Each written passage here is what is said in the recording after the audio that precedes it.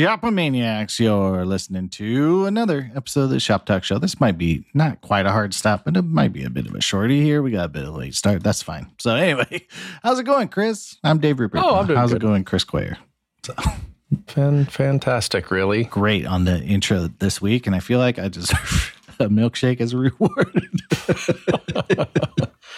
Dang right you do, Dave. Yeah, I do.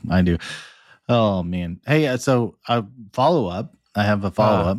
You do? The other week, probably 2 weeks from when this comes out here, but I talked about using ChatGPT to make a fidget, like my little maze fidget, I wanted to like a little app I could just we were talking phone. about like what? Yeah, like give me something to do while I'm digesting your website. Yeah, in a while way. I'm in line at CVS, like, can I just like do this, like just be bored on my phone without it being like Twitter or social media.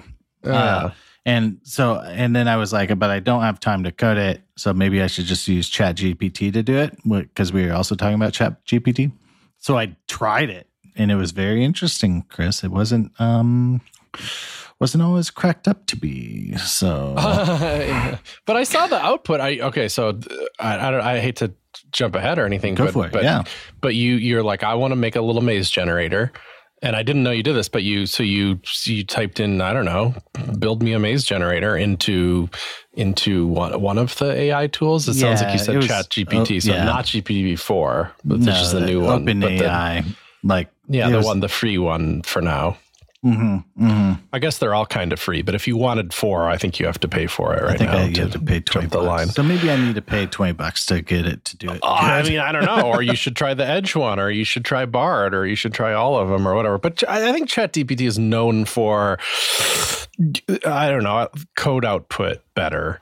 Although I say that, and what's actually known for code output is Copilot. So, I mean, maybe you could have taken a crack at that of starting a project and having it draw a canvas to the screen. And then you do the trick in Copilot where you just do a code comment and describe what you wanted to generate. Maybe I'll do that. Maybe that'll be like V2 or something, like kind of like can I trick the machine, right? Like, But then you fast forward, you send me a pen, or you post it in the Discord, and it clearly generated a maze. Well, it got the maze generation. And then it actually, the next part, which I was trying to get to, and it kind of failed, was drawing the maze, like letting people like put their finger on it and draw around a maze, and like it actually like scribbles on the thing. Oh, right. That seems like a taller order. Yeah. It was too tall for it. But, it actually, there was one version, I may like set the pen up to get to that, like give ChatGPT the benefit, or like the ideal state starter. But it like was pretty good at like drawing it, but it was like finicky, like it would like jump cells like through a wall. And I was like, okay, can you do that, but not go through walls? And then it like kind of just died. I mean, it's weird. It's, like ChatGPT is like very smart. It can do things, but I don't know. I felt like it wasn't good at like patching its own code, which maybe is the same for me. But like it like would like write code, and then you'd say like, cool, awesome, like this is good, but like, can you handle the like drawing around the maze? And they're like, yeah, I can totally do that. I'm just going to do it. And then it like just will invent a function like line intersects wall, and you're like, okay, cool. Line intersects wall is undefined. Can you like define that? And they're like, yeah. Oh, I'm so sorry. Yeah, of course I'll do that. And like, it starts like writing out this function, but it'll use like different variables, global variables that it didn't have before. It's just getting code from another place, right? So it's copying and pasting from a different Stack Overflow into this one. And it's like, well, that doesn't work either. Like there's no player Y and player X defined. And they're like, oh yeah, totally. No, I get it. That's a mistake. Let me fix that. And it's like invents more functions as it tries to fix that, right? That makes sense to me. That like that's not like good, but I also don't think these tools were designed like with coding like heavily in mind. Right. It's not like you asked an AI model. I mean, I'm like 100 lines. I'm not like 1,000 lines. I don't know. Yeah. Yeah. I don't know what's reasonable for my robot, but I don't know. It's a little bit like an actual developer.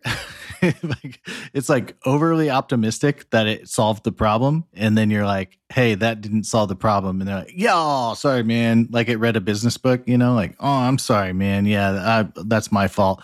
And then like the third time it does that and says, oh, I'm sorry, man. It's like, no, you're just like a stoner. Like you got a job that has no plan. Like you do not have the skill for this job. And they're like, oh, sorry. They say though that especially ChatGPT is the most bullcrappy of them all. Oh, interesting. Like yeah. It's the chattiest. It has the most. I think hallucinations is a hilarious word because what they mean is wrongnesses.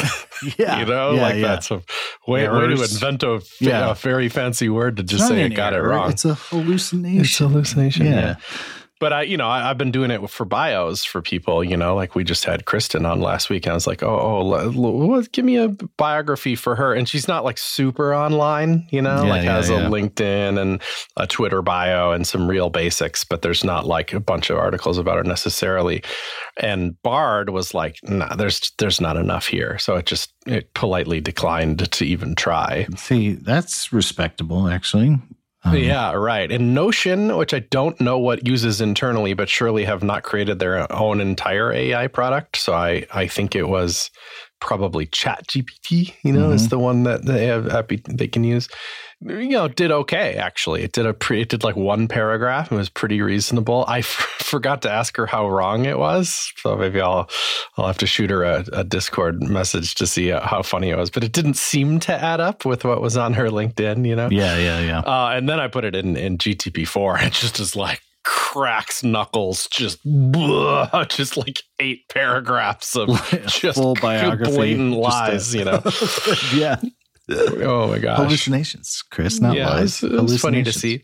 I used one the other day to great effect. I'm of course, because we're developers, we're very interested in the developer use cases for this, which seems to me like nothing but optimistic, except for the obvious implications of is this going to actually cost people their jobs? But I don't want to get too deep into that because whatever, it's a little played out, but I had the perfect use case for it. Now there's, GitHub Copilot, right? They have another VS Code plugin called Pilot Labs, which is Copilot stuff that's in I don't know, not ready to ship or something. Yeah. But so one of the things it is you open the drawer and you can just whatever code is selected in a file you have open, it will like pre-populate this little text area in that drawer or panel or whatever it is, and then say, would you like me to convert this to another language? Which doesn't come up every day. It's not like developers are very often being like, I need to write this same exact function in Python, But when it does, Dave, it's awfully useful, Okay, yeah. So I kind of did it 2 ways. One, I tried that way, and it was a bespoke function about sanitizing a string in a very particular way. Like there was very specific characters that needed to be removed from the string. There was like one of the things that it needed to do is if it found multiple dashes, it would kind of smoosh them down into one dash, like an M dash kind of thing, or. Yeah, but it was just a dash in this case, but I know what you mean. And then one of the things is if the string ended in a dash, it would just remove it. So it had some pretty specific jobs to do, and it was in Ruby, and I needed it in Go.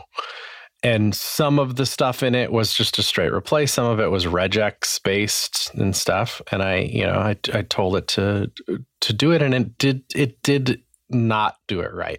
It did okay. It did okay. But that's all I wanted. I don't want perfection. Yeah. I just needed a head start. I just needed it to be like, oh, how do you even do, because I have this little moment like, oh, how do you even do regexes in Go again? I'm going to have to Google it because it has this weird thing where you have to compile the regex before you use it. But really, you should use this function called must compile, which means that it won't, if your regex is malformed, it won't error. It'll just panic, which is kind of what you want because you don't want a broken regex and all that stuff. Right, So right. it did all that, and then I can fine tune it, and it did just what I wanted. But I actually got better output when I used the thing where I described what I wanted it to do with English in a comment first, and then got the output from that rather than the labs thing. Oh, interesting. So it's cool, but I do want I want that to be a release. If that was next week's AI story, is here's this new tool from company X that is a LLM that's 100% to help you code. Yeah. It has no English stuff in it at all. It just it's all code output. I'd be like, cool, thanks. Well, that's sort of where I came down, was like, it's $8 a month or $10 a month for Copilot, right? Like, it's like, sure, like if it can, $10, man, for how much code I write and how much whatever, like, and it can, in the grand scheme of things, $100 a year for a developer probably isn't a lot. Yeah, I like your take, because what you're doing is intentionally omitting how inexpensive other products are, because it's tempting to be like, I don't even pay that much for GitHub itself. No, but you're like, I'm not going to factor that into my equation. I'm going to factor in the value that I get for this. Yeah, I think purely as a service. I mean, you could probably have like a dedicated tool that you pay $10 for flat, some Mac app or something that you pay $10 for to translate your Python to Ruby or whatever, and. Mm-hmm. But and you probably wouldn't like bat an eye at like paying for that. But for some reason, when it's wrapped up in AI, we're all like, "Ooh, is this taking our jobs?" But it's like, no, please, like, I don't like. That's not the work I want to do. Like, I don't like. I'm not like, God.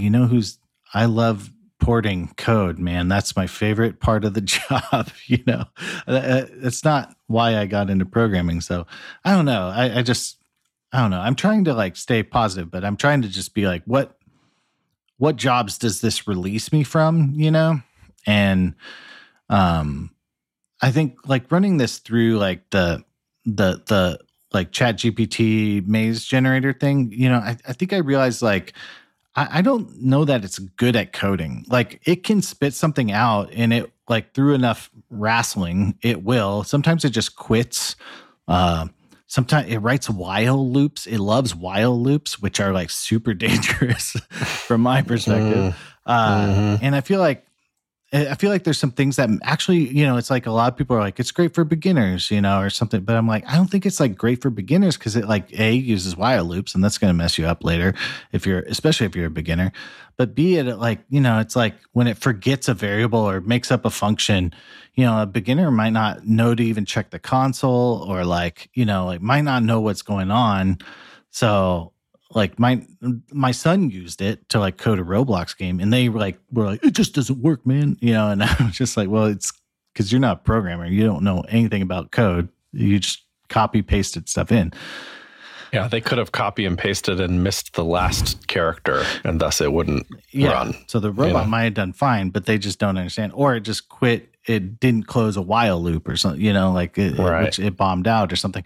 But like, I just don't know if it's good for beginners in that sense because it might create problems that you don't know how to solve. Like, but what I do think it's like good at, which is just sort of like you can say, tell me the steps it takes. I did this like to write a Pet Simulator X game on Roblox. Like, give me all the steps, and it literally tells me like, okay, you gotta get a pet you spawner. had it write pseudocode for you? Yeah, like give me a list of the steps. Oh, that's a great idea. That part I think is awesome because you're just like, hey, I want to write a maze generator that you can draw on. Give me the list of steps.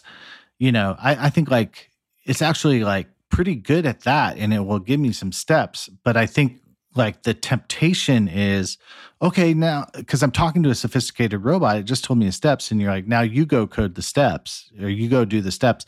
And I think that's where it sort of sucks. Like it's just, it's when it's on the third or fourth tier of the logic train, it gets messed up. So, I can see that. But anyway, it was interesting I think, I don't know, as developers, you're like, whatever, I need to order or create an e-commerce site, list all the templates I'm going to have to build or something, I like thinking about it as search though, because like if you're asking it something that is so unusual, it will never get that right because it hasn't been trained on that. Right. So in a way, it's like, I know a bunch of people have thought about this and written and published about this. Right. I know a lot of people have, but like, I can't be troubled to load it into my brain right now. You do it. That's perfect. That will always be perfect for it. But if you're saying like, I have this idea that's never been done before, never been thought about before. Well, how would it know? Yeah. Yeah. It can only be as good as what it has seen or can regurgitate, basically, right? Like what it can crib. So, yeah. I got a shout out to Josh Komau's article on it. The end of front end development was a really nice take. Lots of great quotable lines on it. Stuff like it's great at tasks but not jobs. I like how he phrased that. Ooh, that's a good way to phrase it. Yeah, and that the stuff that we're getting now it's just like it's not. It's so far anyway. It really hasn't replaced a lot of what we do. It's mostly just a tool, and then. Whatever tools are good. I really like the pseudocode idea, though. Just to put a point on it one more time, I think there was I don't know. I still do it. I remember doing it yesterday. I was like, oh, what does this thing need to do? Oh, I can't. My brain can't do it in code. Oh, let me just stop and just write it in English quick, and then I'll convert the English to code slowly. Like it helps when you're tired, especially, I think. AI usage goes up in the afternoon. And I just have a memory buried in there of Laura Shank. I was with her in person, and she was teaching some people some like WordPress stuff or jQuery or something, and she would always do that, and it was such a nice way to teach too. That I'm sure people just talk about what you have to do, comment in code. Okay, what's step one? What's step two? Nick Pettit used to do that on Treehouse. Oh, nice. And I assume he still does it to some degree on Front End Masters. Jeremy Keith called it writing a script that he was talking about JavaScript. He's like, no, not that kind of script, like a movie script. Like a movie, yeah. Go do this, go do that. No, I feel like, and I think that there is a temptation, though. It's like, okay, machine, you wrote the script. Now do the steps, and like Copilot might be able to, sometimes it's okay at it, but I think like, I don't know. I feel like you can edit the script to like, okay, no, actually I don't need this weird thing you invented, you hallucinated. And I can pare it down. Anyway, yeah, I don't know. It's interesting times here, but I don't think it's going to replace your job, but I think it is. It's just, I don't know. I'm trying to find the edges of what it's good at and what it's not really, and where I think I could leverage it. And even that, I wouldn't blame anybody for like taking a pause on for a minute because it changes so damn fast. It's tempting me that if you find those edges, that in 2 months it could be wrong. Yeah. Yeah. Well, yeah. Totally different. That's the thing is like I wasn't using the take a picture of a website and turn it into a code pen, like that's pretty advanced, man. So, but I also wonder too, like, I don't know enough about like, that was cool what they did, but how do I augment it, to like use my code to build the website, like it's cool you found code off the internet, but how do you do it with my code? How do you augment the AI? Is it just you use more sentences to explain it or what, How do you get predictable results out of an AI too? Like because if it does seem like it's just bullshitting every time. When it failed to write the Maze app the first time, I tried again and it wrote a different Maze app entirely, but it was similar-ish. But I had a woman that goes to the same gym as me wanted to have a meeting, and she's like, "Oh, you do computers, right? Let's talk about AI stuff." I'm like, "Oh yeah, sure." I don't have any research to dig into. I'm not an AI guy, but we could talk about it, And I thought, she's a recruiter, and I thought for sure it was going to be like, okay, what's coming down the pipe here? Do I need to be hiring for AI related roles or whatever. And that's really not what it was about at all. She just was want to be like, show me what the tools are and how I can use them to do my job better. Oh, wow. And I was like, I also can't do that, but I can kind of point you at some stuff. But I think what the lay people of the world, the non-computer people of the world are interested in, like, can it write an email for me? Can it, write a Slack update for my team? Can it formalize this press release? Can it, do all these things? And I think it kind of can. I think those are like, it's better at that type of stuff, than us asking it to code a maze. Yeah, I mean, it does seem like it's good at whatever reformatting ish, maybe some accuracy, but it's good at like condensing, summarizing, or expanding a summary, like it can do the back and forth of that, and so I think I might experiment more with this whole, like, before I jump into a task, like, hey, I'm going to, write a notification system for Luro, right? Like an activity, what do I have to do? And what privacy regulations do I have to abide in or something, and let it kind of like give me an outline. And then we can kind of say like, cool, is this good? And if it's good, we can convert it to tickets, and right. Or it's just a jumping off point, right? It's not like you have to trust every sentence that it puts out. Certainly not. I asked it to I say it, but I don't even remember which one I used because I got freaking access to all these different ones, I don't even know which one it is anymore. I suspect we won't care in the future. It'll be like, I don't know, whatever the one is that's built into the tool you're using.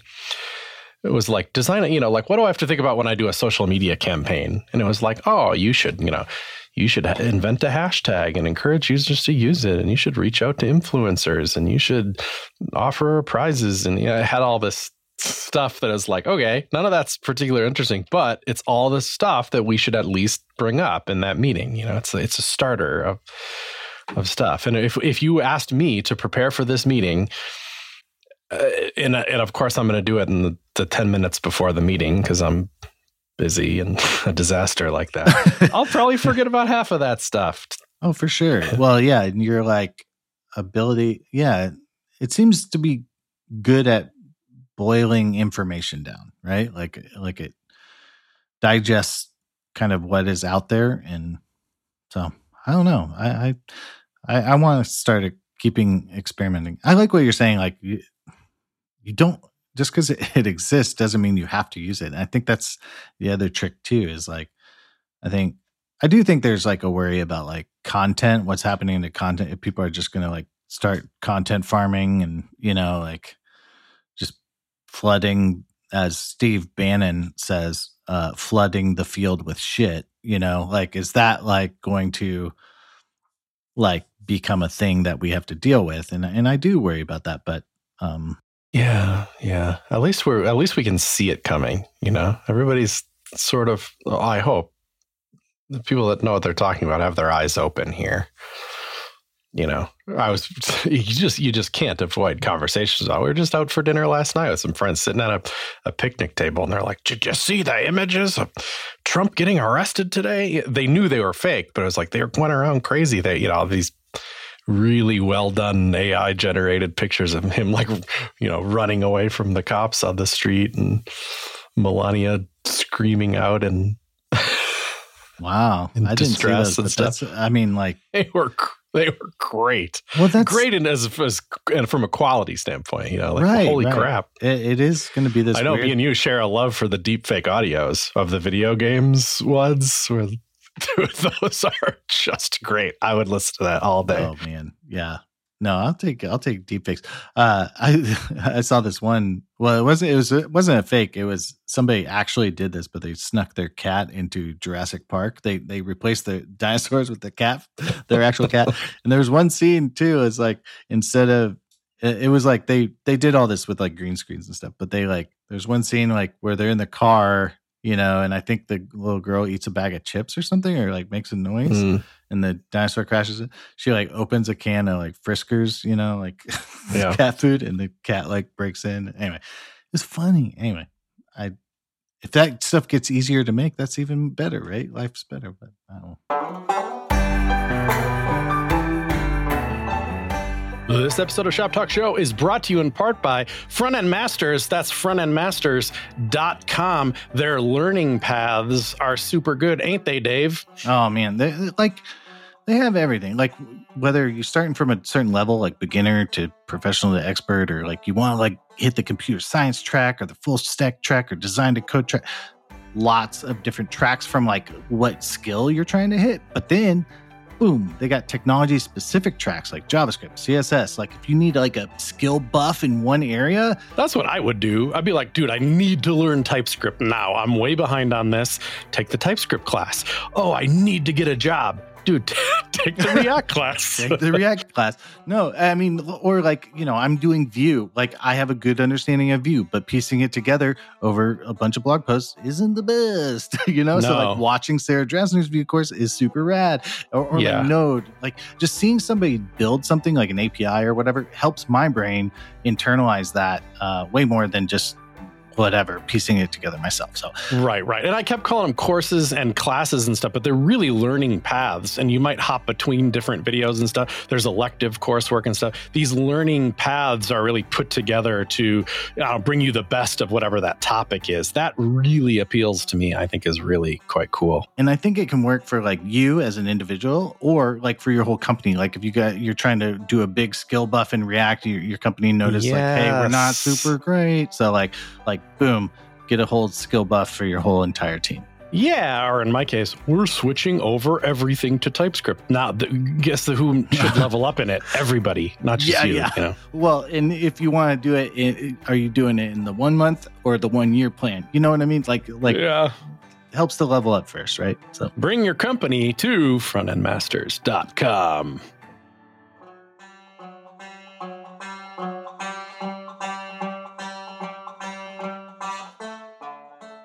Here's a question that we got. This is a 1-2 punch here that I thought was interesting. This is a classic, Dave. You'll recognize this. Martin DeLima writes in, is there any value in specializing in front of the front-end dev, or is it just irrelevant now? I've been job hunting for over 6 months, and an overwhelming majority of the time they expect back of the front-end experience. How many times have we heard that on?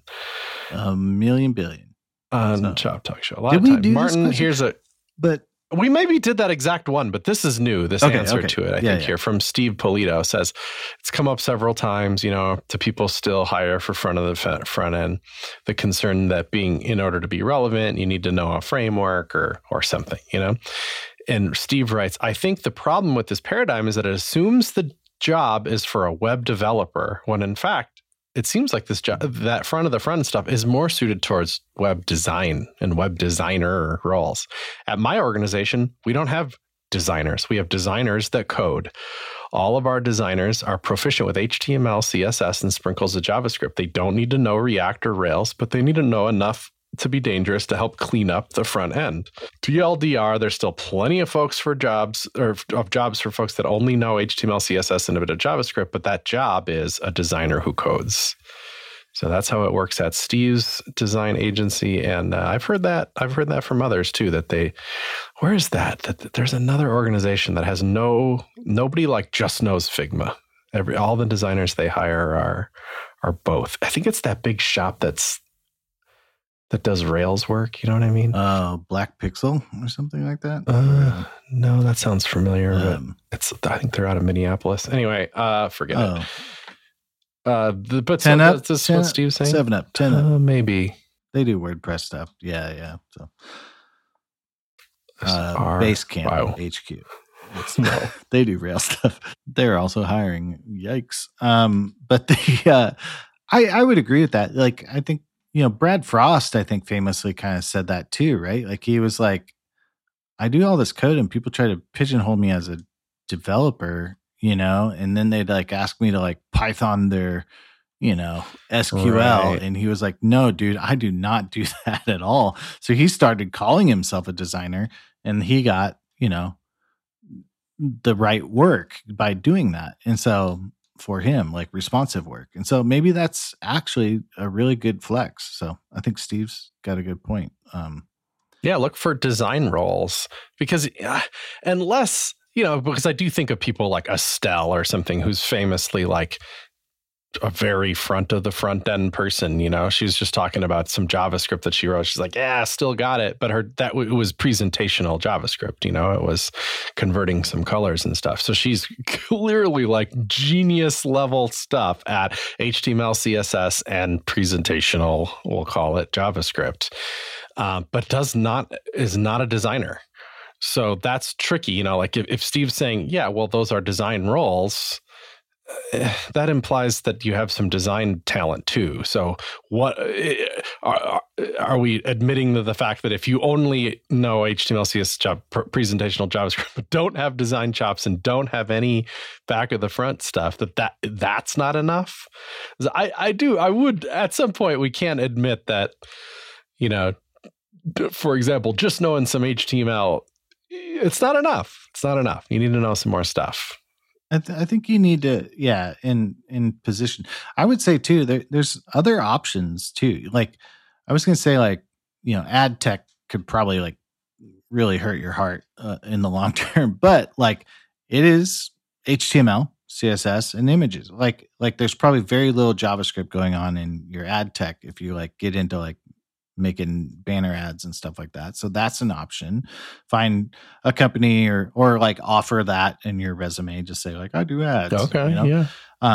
A/B testing is also another one. Like, what an A/B test is? It's just injecting shit on a page, And so like, if you know how to do that and like faithfully execute it, like that's actually a pretty awesome role in a company. And it's a bit of a dirty jobs, micro dirty job style thing, like it's you're kind of just in like a doing the work no one else wants to do kind of role. But, I think it is sort of like it can be valuable. It can be business valuable. You're finding out about the business, like what works and what doesn't. You're like interfacing with people high up who have ideas that need them on the website, or you're maybe landing critical fixes in production through the guise of an A/B test. I think like that can be rewarding work,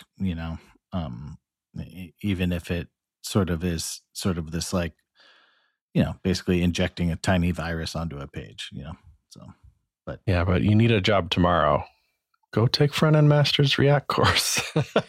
Yeah, I think I think it's a play. I think like you can like, do you want to take a long tail approach where it's slower growth, or do you want like the money up front, to get going on React, Yeah. I'd say it's just not that bad either. Like if you're really good at HTML and CSS and presentational JavaScript, tacking on a framework to that is like, it's no big flex.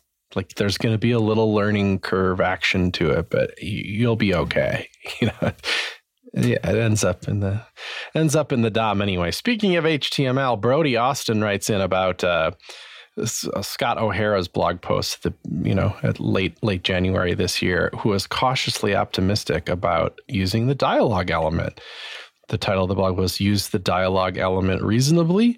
Scott writes, today the HTML specification landed a very important change to the dialog element, one that resolves a multi-year discussion about how the dialog element should handle focus.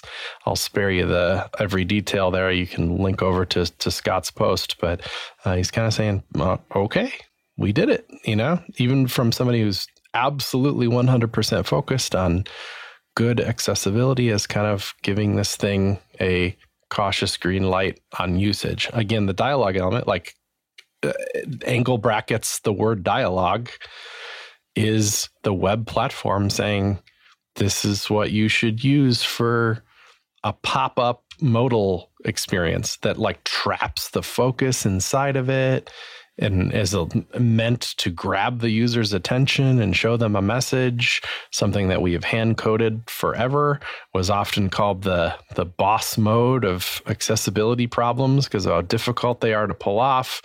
Web platform has delivered this. It was problematic for a little while and now maybe less so. So that's pretty cool.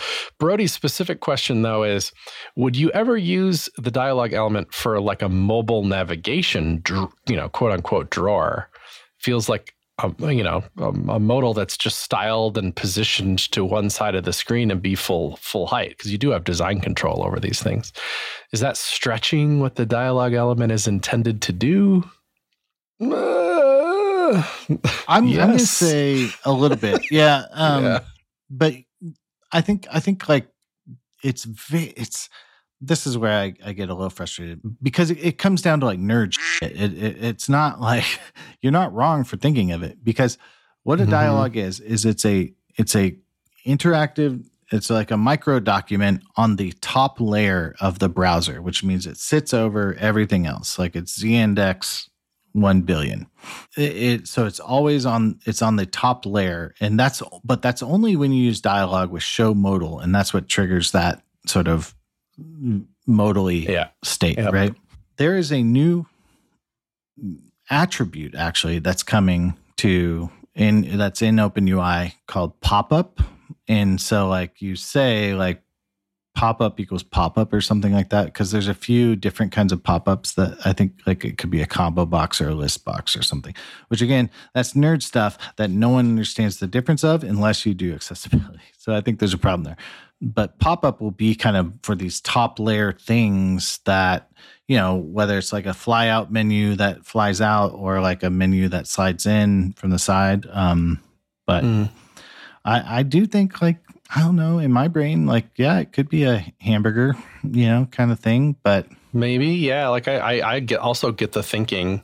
Part of me thinks though that like it's so unusual that breaking a thing that people usually do is a weird form of inaccessibility. Just because I want to navigate to the about page from the home page doesn't mean I want my focus to be trapped while I'm making that decision. Yeah. Yeah. And I've seen, detail summary could, like, it's not perfect, but it could also maybe be something like that. Like, because. Oh, yeah. See all of GitHub. Yeah. All of GitHub is a details element under the hood. But it's, that might be like, there's some work you have to do, like when you like return focus and stuff like that. Like unfortunately it's not, I can't say it's something I've ever done super successfully. So, but like, sometimes a disclosure is great. So, yeah, I don't know. We're kind of using details, I think, as our sort of menu manager. But again, I'm sure you're going to find somebody who's like, don't use that. I think Adrian Roselli had a thing like, don't use it for hamburgers, or details element is not a blah, blah, blah. Yeah, it's not. And then like every possible thing it's been bastardized as. Yeah, it's not, I don't know. It's this like, it should only be used for this one situation where you click something to reveal something. Like, yeah, it's like movie spoilers only. Movie spoilers only, yeah. And I'm like, well, let's think a little bit broader, everybody, but. Yeah, it almost begs like, if it's not good for it, then what could we do that is a generic toggle? And isn't our toggles coming to CSS? That gets threatened once in a while. I could see that happening in 2023. I forget how it works exactly, but it's kind of it's too many people putting input elements and then using colon checked in CSS. There's probably a more appropriate way to code something like that in CSS. That's arbitrary toggles. It's a Tab Atkins thing. I just forget where it's at. Yeah, Tab Atkins and Miriam had like a draft of it. I don't know what's happening. I think the idea of like behaviors and state machines and CSS is a little out there, but yeah, it seems like everybody's got a line where they're like ready for CSS to not cross. Yeah, they're like, yeah, but I'm like, hey, you put hover in here pretty early on. You already made it a state machine. It's very concerned about states. So, yeah, like at media, that's a state. Sorry, at container, that's a state. So it's very stateful, right? Like a selector is a conditional piece of just by what it is. Well, yeah, like Smacks was all about using CSS to reflect state, like is hovered, is, active, and so like whole CSS systems have been around the state idea, so. Right. Yeah, it was custom properties for a lot of people. That was like, it's too programmy or something. Not just the nature of programming, but this thing that you could pick up a piece of a declarative chunk of CSS and put it somewhere else and have it be meaningless in the new location because it is missing what those properties would do. Is it interesting? That's an interesting take. I'm certainly pro custom properties. I think they've done nothing but good for CSS, but that was a line for some people, I think. Yeah. Well, and like I was reading Bramis, he works in Chrome. Forget the last name there, but Van Dam, I think. Yeah. Is that right? He was like tweeting about, he was just like, CSS properties came out in 2017 and people still don't know they exist. And I'm like CSS custom properties are, of course they don't, 6-year-old technology, and people still don't know that you can even do that. And so he was just like, I was surprised, and he works at Chrome, but nobody knows anything. It's amazing. I don't. I'm shocked. Well, somebody was like, oh yeah, nesting lands in the next version of Chrome or something. So it's probably out by the time this shows out. But it was just like, we heard from a little birdie that because there's this thing that it has to start with a symbol, right? Don't hate it, actually. At least it's a rule. It's an easily teachable, understandable rule that even that might go away. Oh, really? If that does, that's nuts. Then all the talk, it can't be like Sass. It can't be like Sass. It can't be like Sass. Just kidding. It's like Sass. Good. I just like, don't tell me pave the cow paths. Well, yeah, pave the cow paths, and then not pave the friggin' cow paths. They're like, yeah, we're gonna pave. That is fair. We're gonna pave the cow paths. Psych, super highway bros. Like, it's just like, no, dude, I literally just need a friggin' tabs element. Don't give me this, I don't know. Don't give me this complex, low-level garbage. Just give me a tabs element, please. I'm all about the nesting. That's finally it for me. That's the last finally dead. That's it. We're done. That's great because it affects my day to day because my default pen on CodePen has Sass turned on still. Yeah. Here in the year of our Lord 2023. Yeah. I still have it on because I have so much muscle memory mostly for nesting. I use it mostly for nesting. Like in components and stuff. Was it Tyler for what Cloudflare? Tyler is anti-nesting. That's his line. Really? He had a different line. He's not anti-nest. He just doesn't care about it. He's just like, I don't know. I care. I'm in. Put me in. I want nesting. I've turned the tide too. Like Sass variables, I guess you have like color. You can do dark and light and alpha on Sass stuff, right? But like when that comes, I think I'm fully done because that is maybe the one thing you cannot do. Like but those are dropping. I think that's soon, but yeah. It's soon because you can do something like, even if you have a hex code, you can write color parenthesis, reference the hex code either by custom property or just drop the hex code in there and then say like from HSL or to HSL or something. You have to say what color format you intend to use. And then this is really awkward, but just there's some spaces after it.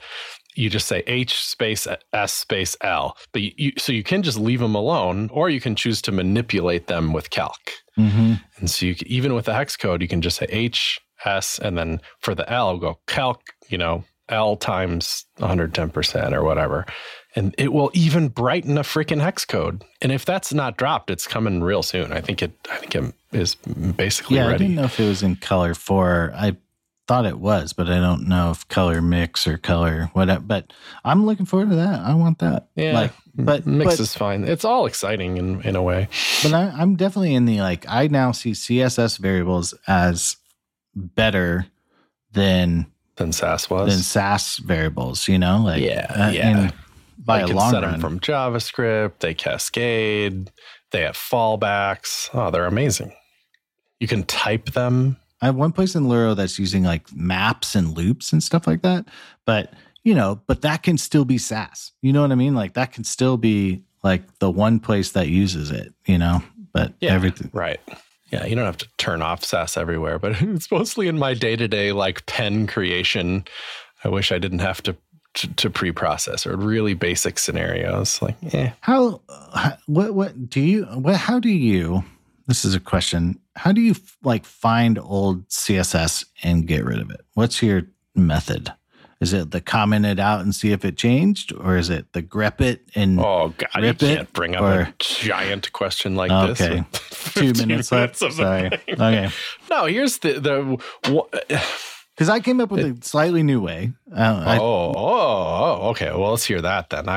Well, this was my new trick. I looked at the old stuff and I put it in @layer old. Oh wow! And then I wrote the new stuff in @layer new. And then I could see in my web inspector what was coming from what layer. Oh, that's why you were playing with a layer turn-offy machine. Yeah, that's why I made a whole layer turn-offy machine. I saw that code pen and I'm like, that looks freaking complicated. But you had a real reason to need it. Well, I was just obsessing. Let's not call it reason. Yeah. Let's call it a mild obsession. But then I was like, because I could just turn off layer old by calling it Slayer old, and it just disappeared. And that, and then I could move forward with confidence that I didn't beef up the whole entire app, pretty. Well, that's clever. But I was just curious, I'm even dealing with I got components that we're not using anymore, so I'm just how do you evaluate dead code in? I think one answer to it is just an extreme familiarity with your app, which is not an answer for a lot of people. Right. I can get away with it in my code bases because I remember every line of CSS ever written in Y in this app. It's your one super skill. It's your super skill. Yeah, kinda, and I think that matters. And we have dev, and we have integration tests, and we have staging environment we can test and all that stuff. And over time, we've switched more and more to a component model. Yeah, and that dead CSS on components is way less likely.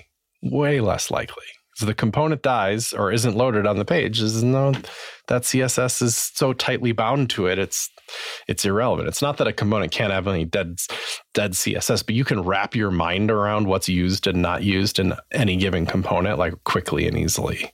Yeah. It's just those global styles that are trickier you're in. Yeah. I have a PR in right now that rejiggers some of our global styles and how some fonts are loaded and stuff. That is it's removing a whole bunch of CSS. Feels pretty good, but it does have that kind of dangerous territory. And in fact, we've now we're publishing an NPM package or what, I don't think it's quite that but we have internal packages in our mono repo, that are intended to be shared. And one of them is just called styles, and they're intended to be global styles that all of the apps use. So moving our global styles to that shared location has been kind of cool, but it does, when you screw that up, it becomes more clear. I was working on an admin app, and there was the time output in our app. It's pretty unusual. It's text transform uppercase. It sets font size 80%, shrinks it down, makes it look small. It sets a gray color to make it a little less. More chill, and because that's how we use it mostly. But in the admin app, I was outputting time in a table, and I was like, oh, I don't like that look, and I changed how time looked. But unbeknownst to me, I was doing it in our very global. I was just doing it on the time selector, which in a big app is a little. It's just a little too broad, right? Can't be, And I kind of screwed it up even on existing CodePen. All of a sudden the time styles, which are show up in pretty prevalent locations, even the footer of the pen editor says last edited 4 minutes ago or whatever, all of a sudden was looking all gigantic and not gray anymore, and I was like, oh crap. Whoop. Yeah, Everyone. So it's that's definitely a bar stool getting kicked over in another bar, as the old Thomas Fuchs tweet goes. It's funny. I'm starting to feel like our tools should start burping at us when like we write a root selector or an element selector or something. It's like, hey buddy, this one, red flag, or pop a little red flag emoji or something, like where would you want to see it? Would you see it shifted left all the way to the VS Code-ish level? Would you want to see it in a commit hook? Would you want to see it in CI? Would you want to see it as a third-party tool? That's a good question. I mean, maybe it's a VS Code plugin or something, but like... I'd prefer to see it when I'm reviewing somebody else's code. Ooh, okay. Did I miss the fact that they changed a really high-level selector? I probably wouldn't, but... Well, what I'm finding, too, is in our component, because we've done a lot of components, CSS, but like display flex, it's in the code base about 1,500 times, Chris, yeah. And there's no punishment for that, but it's like, I think there's an abstraction here we could have had, like that we, and we wrote like these. Don't invent Tailwind. I reinvented Tailwind.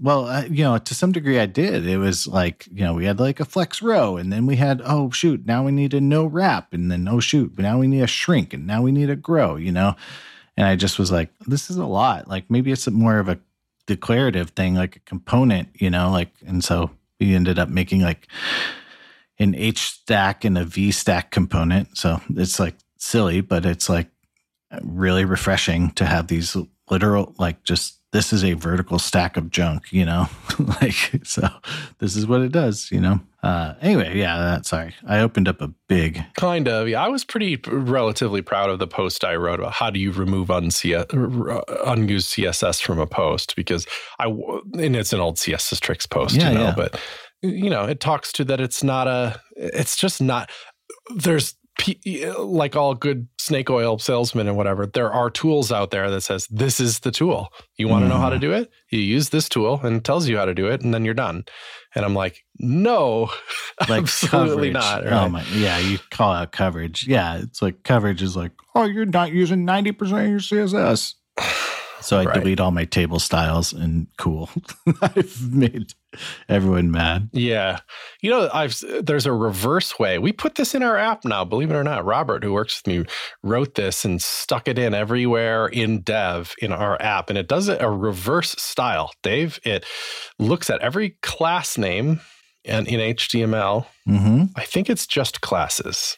And also looks at every class name in all the loaded style sheets on the page, whether they're, because, I think document.style sheets will give you every single style sheet, whether it came from an inline style block or anything else. And you loop over all of them and you just compare and you say, is there a class name on any HTML element that is not in any of these style sheets? And it just does a console.warning on them. And I was ready to be mad at it for some reason. Like, this is stupid. But I think, just to flatter ourselves, we only found like 3 examples or something in the whole app. And they were, it wasn't wrong. It was just a class name on the HTML that didn't need to be there. That's not finding unused CSS, but it is finding unused class names on your HTML elements, which could cause future confusion, And for us, I think that we, since we're off jQuery, there's no, $ quote dot class, there's nothing reaching into the DOM to look for classes for the most part. So it's not jQuery. So classes are just styles. They have one job, and they're what styles does this thing have? And when those are unused, that's, it's a minor red flag. And other attributes are used for things like, integration testing, or to tell app queues where to point at something. And if you're using one of those things, we are pretty consistent in not using a class for it. There's always a explanatory attribute or whatever. It's data-reason. Okay. Yeah. It's a nice way to go. Is there some unused CSS on CodePen? Probably. Yeah, but to what degree, like we just not a problem. Saw a lighthouse warning, and it was like 24 of your 26 kilobytes are unused, and I'm Suck like, it. I hate that. Is that true though?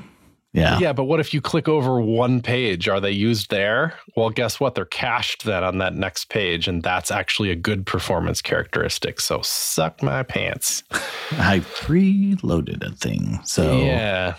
I put one more in the question list just it'll take 1 second anyway. Yes, go. There are more. Will Harris wrote it in just for while I'm talking about CodePen anyway. Why did we decide to use Go for our GraphQL server? Why not Node? I don't know that we ever made a Node attempt at it. We have our first GraphQL service was in Rails. We just used, there was some gem or something where you could write all of your resolvers and models and crap in Ruby. And we did that. And now we're rewriting it in Go, not just for fun, but, for reasons and stuff, because we kind of want to spin down the old Rails app eventually and have a more, broken up system or whatever. And we have our Go API is fairly, it's not done, but it's serving some production use cases now. So we're pretty happy with that. But yeah, it's a good question. We could have plucked the Ruby stuff off and ran that as a separate service. We could have written it in Node. We chose Go because we were just doing a bunch of Go work anyway. There's just some Go love here at CodePen. So it's a little bit cultural. Mm-hmm. Just like we like Go. It's a good language. We're going to use it for stuff. But not because we just liked it because we're like, I like how the syntax looks or something. It was more like this language is so fast and so efficient that's where some of the love comes from. But not to mention it, it's typed and the code editing experience is really clean, But we could have got that from TypeScript too. But there was certainly more Go love than TypeScript love at the time. Our TypeScript love is growing. To my chagrin. I would think right? Like part of the reason you use types and you use compiled language is removing your memory overhead, right? Like it's supposed to be faster in that regard. I would say it's probably easy to code a bad Node app, through a few npm installs, maybe. But we certainly would have shared some language. I think there would have been advantages to doing it in Node. There's more people that know JavaScript here. It would have consolidated language usage to JavaScript. That's not bad. No, that's good. Yeah. But you can also look at our AWS charts for how busy our Go server is that powers that API. And it's just sitting there, just doing nothing. I'm like, it's just so powerful of a server. It doesn't sweat at all. We could hammer that thing. For CodePen, servers are probably one of your major expenses. I mean, right? For sure. And so I think if you can eliminate that cost by using something that's way more server oriented than Node, because Node is it's very server, but it's it's the browser engine ripped out, I don't know. We're using Node. We love it, but we had we needed a proxy server thing, just because we were hitting the thing. But we built it. We used a Go library, a Go package for it because we were like, man, we need for a web server. Yeah, because we just needed. Nice. It's gonna get hit, and so we were just dude, we need that to be bulletproof and not fall downy, that was memory that safe. Is a good choice then. So that's where I feel like Go is strong, right? Sort of set it, forget it, or, I forget which one we use. It's called, did you remember which server you picked? Listen and serve or something, or is that a default cool boring thing? Yeah, I don't know. Yeah. No, but it's just like Node. Everybody's got their little ones that they like. I think we literally just said fork and then deploy, basically. Yeah. So nice. So anyway. That's how it starts, I guess. Let us know. I mean, maybe people are getting good mileage out of Node. I mean, Node's good. Node's good at concurrent requests. It's good at taking in a lot of requests. But I think you can also. That's how it was born, wasn't it? Yeah. But I think you can also spike the memory. It's pretty memory hungry, is what I'm noticing, just like Google Chrome. So anyway, but But anyway, that's it. Thank you, dear listener, for downloading this new podcast. We should start our favorite episodes. People find out about the show. Follow us on Twitter or Mastodon. You know where to find us. And get us over on patreon.com/shoptalkshow. Enjoy the Discord. Chris, you got anything else you'd like to say? Oh, that's all. Thanks, everybody, for listening. Shoptalkshow.com.